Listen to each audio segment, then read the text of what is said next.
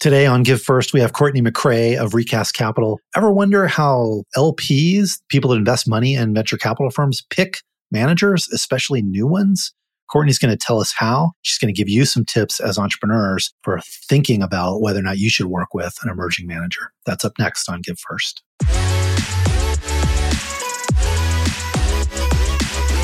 Hi, everyone. This is David Cohen, and I'm here with my amazing co-host, Brad Feld.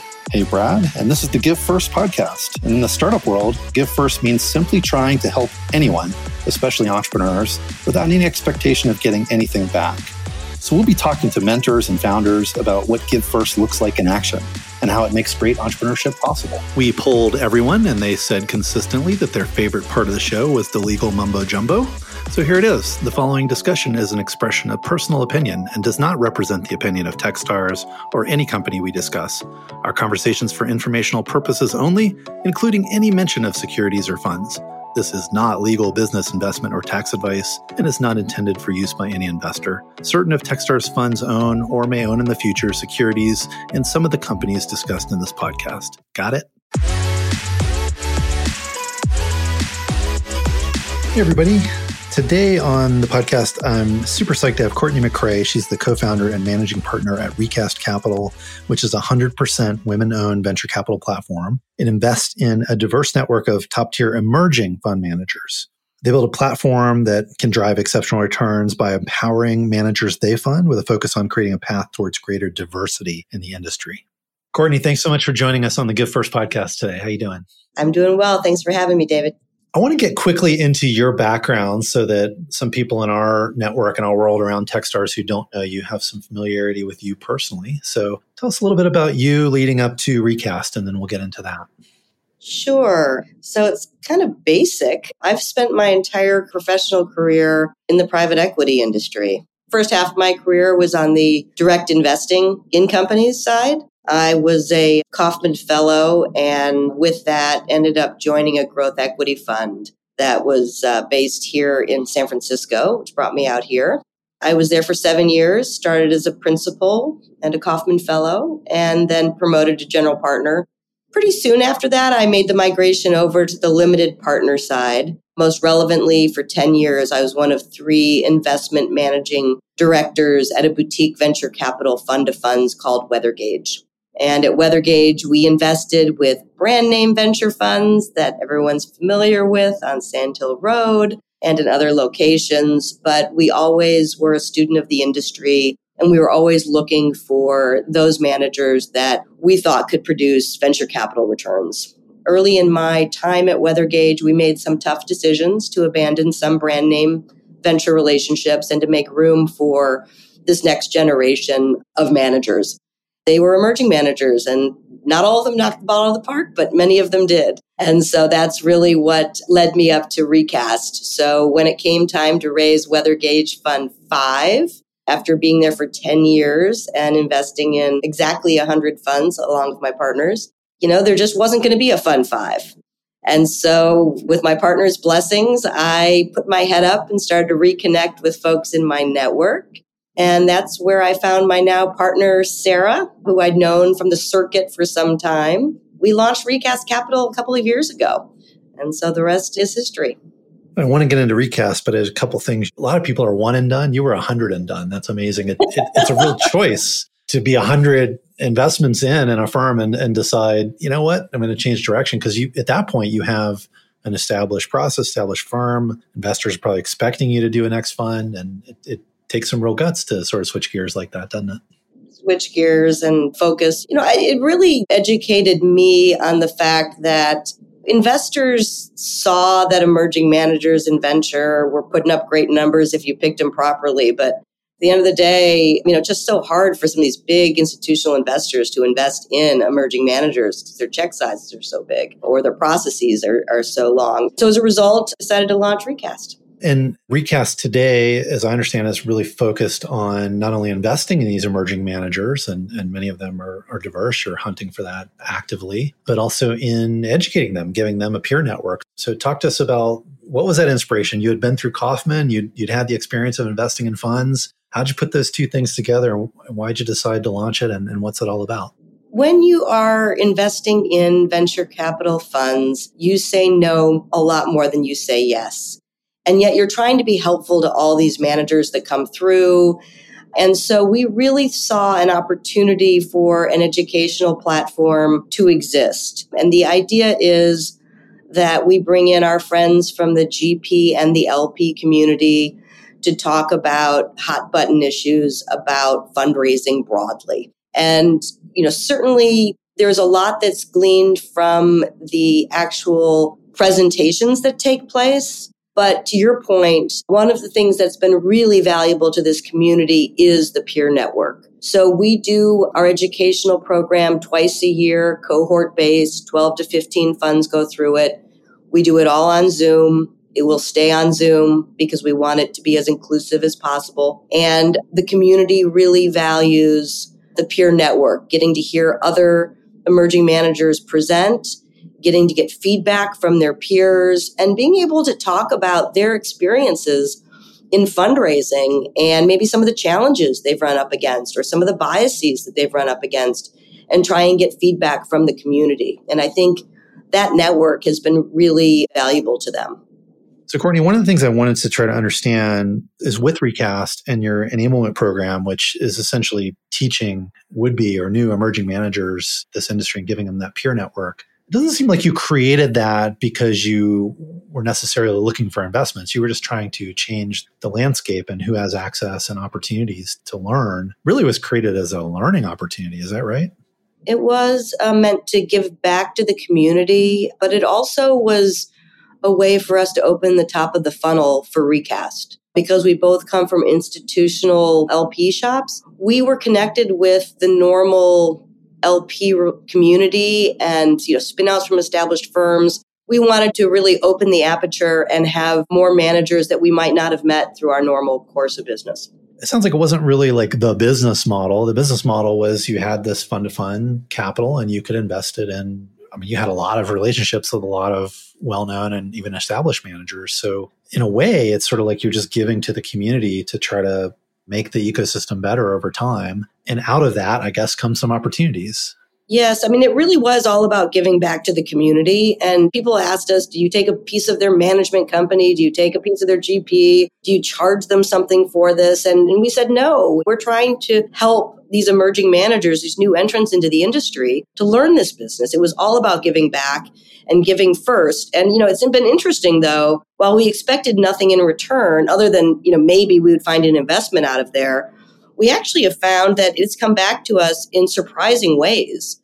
We've had managers that have made introductions to potential investors for us. We've had managers that have amplified our voice on Twitter, on LinkedIn, at conferences. It has given back to us in ways that I could never have dreamed of. And yet it's so much more powerful than what we set it out to be. Very proud of what we've done with the educational program and what it's created. Awesome. Yeah. Funny how that works, isn't it? It is. Preaching to the choir, big believers in that network effect and peers helping each other. And when you have something like what you're doing or like what we're doing at Techstars and you look back 10, 15 years later and you have such a wide breadth of experience, it's just a powerful weapon for people to be able to learn from each other in that context. So how do you facilitate that after the initial courses that you're doing on Zoom? Does that last throughout the career or is it really a focused, concentrated period of time? So the way we normally do our educational sessions, it's Thursday morning for 2 hours. It normally starts with a guest speaker who we normally will do a fireside chat with them for about half an hour, maybe 40 minutes. Then we open it up to Q&A for the next 20 minutes. And then we thank our guest speaker. And then we just, with our group, see if there are any questions that have come out of that discussion, any topics they want to discuss, and then we open it up. Has anybody had any real achievements, anything they want to celebrate, any obstacles, anything that they would like to have the group weigh in on? And that conversation ends up being extremely fluid. And a lot of things come out of that. And then gradually the community gets to know each other better and better as the weeks go by. And then when it does end, we do what everyone does. We've got Slack channels for each class and then a Slack channel for everyone. And then we do attempt to do in-person events whenever we can, when Sarah and I are in the same town, so people can actually get to meet each other in different venues. Sounds a little bit like Techstars or whatever those other accelerator brands are, but for emerging managers. That's super cool. I imagine a lot of entrepreneurs listening here, I'm sure there's some emerging managers that are listening. They're like, wow, this is an interesting opportunity. And it certainly is. But let's turn it around, because for the entrepreneur listening, what are some of the lessons you've learned, maybe investing in those other managers, that are really relevant to early stage entrepreneurs, maybe considering taking some money from an emerging manager or a first time manager? They might be a little worried about, does this person have that much experience? Is it an advantage, disadvantage? Is it a balance? Or how would you advise entrepreneurs to sort of think about taking money from early career managers? I think that, again, it really depends on the emerging manager themselves and what the entrepreneur needs or values in the next steps of their company building. What we have found, or I found over my 12 years of investing in venture funds, is that if you take a seed stage investment from a very large brand name venture fund, you're unlikely to get very much of their time. It's just relative to the size of their fund and what they're really trying to accomplish, it's hard for them to be giving you a lot of their time. When it comes to emerging managers at the pre-seed and the seed stage, they come with very specific ways that they believe they can help you. Some say, I'm not going to help you. I just want to get into your cap table and I will let you run your business. But most have something they bring to the table: networks, helping you with recruiting, helping you with sales, understanding your sales pipeline, something. And to the extent that you're in the earliest stages of your development of your business, I would think that I would be looking for partners that could help accelerate the growth of my business. And often those are emerging managers in venture. Yeah, one of the things we often coach companies that we work with around is just looking for investors that have some network or direct experiences in the area that you're in. And you're right. I mean, so many managers have raised funds in the last 5-10 years. I personally have invested in a bunch of these funds. A lot of Techstars managing directors, of course, go on to raise funds like Math Venture Partners or the fund, Jenny Fielding, who you know, many others. And they all come with sets of experiences and connections that can be really, really helpful. So I always love to try to make room for newer managers because they are also very motivated to make that fund work. They've got to make that first debut fund work. They're really hustling. They don't have a portfolio of a bunch of companies from the last fund to worry about, right? So there's a lot of advantages to it. But I think the other point you made is really good, which is if you're taking money from a large established venture brand for a $500,000 or $1 million round, that's really just a marker for the next round for a lot of those funds, right? And they don't really have time or the infrastructure to really spend time on you. That's a generalization, of course, but I think that's great advice. So investing in managers, what are you looking for? I know diversity is a huge element of what you're focused on, but what jumps out at you as a person that makes a good manager from your experience? When all you do is look at venture capital funds and then you narrow it down to just looking at emerging managers, what you find is that to a large degree, there's a sea of sameness. And so we have a saying that when you see contrarian, it kind of hits you over the head. And then you have to spend time and diligence to figure out if it's contrarian good or contrarian bad. But ultimately, we are looking for really 3 categories of managers that we think are well positioned to potentially outperform. One is rock star operator turned angel investor. Maybe it's a largely unrealized portfolio, but you've got some indication that they're a good picker of companies and they can add very specific value to portfolio companies. And that can be validated through reference checks. Another archetype is somebody who spins out of an existing venture fund where they had certain expertise. Maybe they had a checkbook. Maybe they were the number 2 who had the checkbook, and they have some kind of a spin out track record of some sort. And then the third, because we're investing in institutional funds 1, 2, or 3, by the time you get to a fund 2 or a fund 3, there's a little bit less risk associated with those than with the fund 1s. But the reason for our focus on diverse managers is we believe the data. Venture capital is a very competitive industry. And to the extent that you have different live life experiences, networks, and points of view, you're going to see opportunities where others don't see it, or you're going to fish where other people aren't fishing. And so we believe that'll produce superior returns. And we see that with our own investing in portfolio companies. And it's super interesting, right? Because the diversity of the founding team doesn't just mean, hey, they're all homogenous from one group that's underestimated. It's actually the mix of people, right, that I find that is so powerful. And do you think the same way with emerging managers where, let's say you're investing in a fund like your own, which is 100% woman-owned venture capital industry fund. Do you like that it's all women, or do you actually think about it as, well, it'd be nice to have a mix of different backgrounds and experiences? No, we believe firmly in diversity of thought. And so Sarah and I are both two Caucasian women. As we expand our firm, it is definitely our intention to create diversity within our own partnership. And we look at the underlying funds that we invest in and also think that they would benefit from having, and it's not just diversity by gender or diversity by ethnicity, but it's also diversity of backgrounds and experiences. I just think that having different points of view at a table makes for better decision making. Courtney, one of the things I always wonder about when I invest in a venture firm personally, I've done a little bit of that.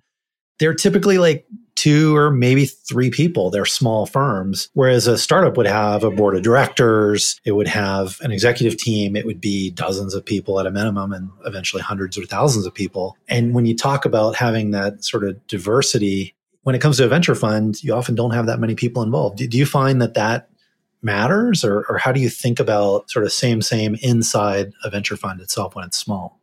You cannot get the same degree of diversity within a venture fund because these are often, to your point, 2 to 3 individuals. The diversity has to be at that level because that's the level where you're making decisions and where you're adding value to portfolio companies.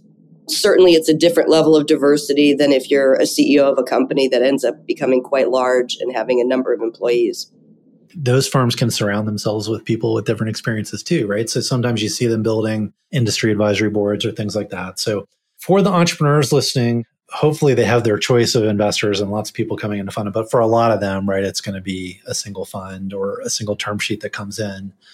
When a manager is new, how do you think that they ought to go about doing due diligence on those managers when they can't talk to that many past portfolio companies? You do the same kind of due diligence. So I feel like you could help our portfolio companies think through how they would do it on someone without a track record or without clear evidence that they built a great venture firm so far. I would definitely recommend doing references. And I think that the emerging manager can give you references that give you confidence that they can add value, that they're a good partner, that they're ethical. There's got to be some evidence that they have in their career or in their background. They can give an entrepreneur the confidence that they have the right partner. It could be their investors in their fund. It could be companies that they have advised along the way or helped along the way. There's got to be references that you can do, as well as just spending time with the venture capitalist, getting to know them, getting to understand how they think and how they think they're going to add value and whether or not they're a good partner for you and your business. Is it fair game for an entrepreneur who's wondering about a new manager to call an LP and say, why did you invest? What due diligence did you do? Would you take a call like that? It's interesting. I would take a call like that, but I've never gotten a call like that, but I would take it. But I would always be biased because I've already invested with this general partner and I want you to work with them if you're a top entrepreneur. That's a great point. I mean, hey, we're just trying to come up with new ideas for our portfolio to do the work they have to do. And I would take it too. And I would say the same thing. Obviously, I invested, so I think they're great. But, I think those are good things to try to do when you're trying to track down information because you have this one offer. You really don't know this person, right, that well. Spend more time with them is the answer we try to give them.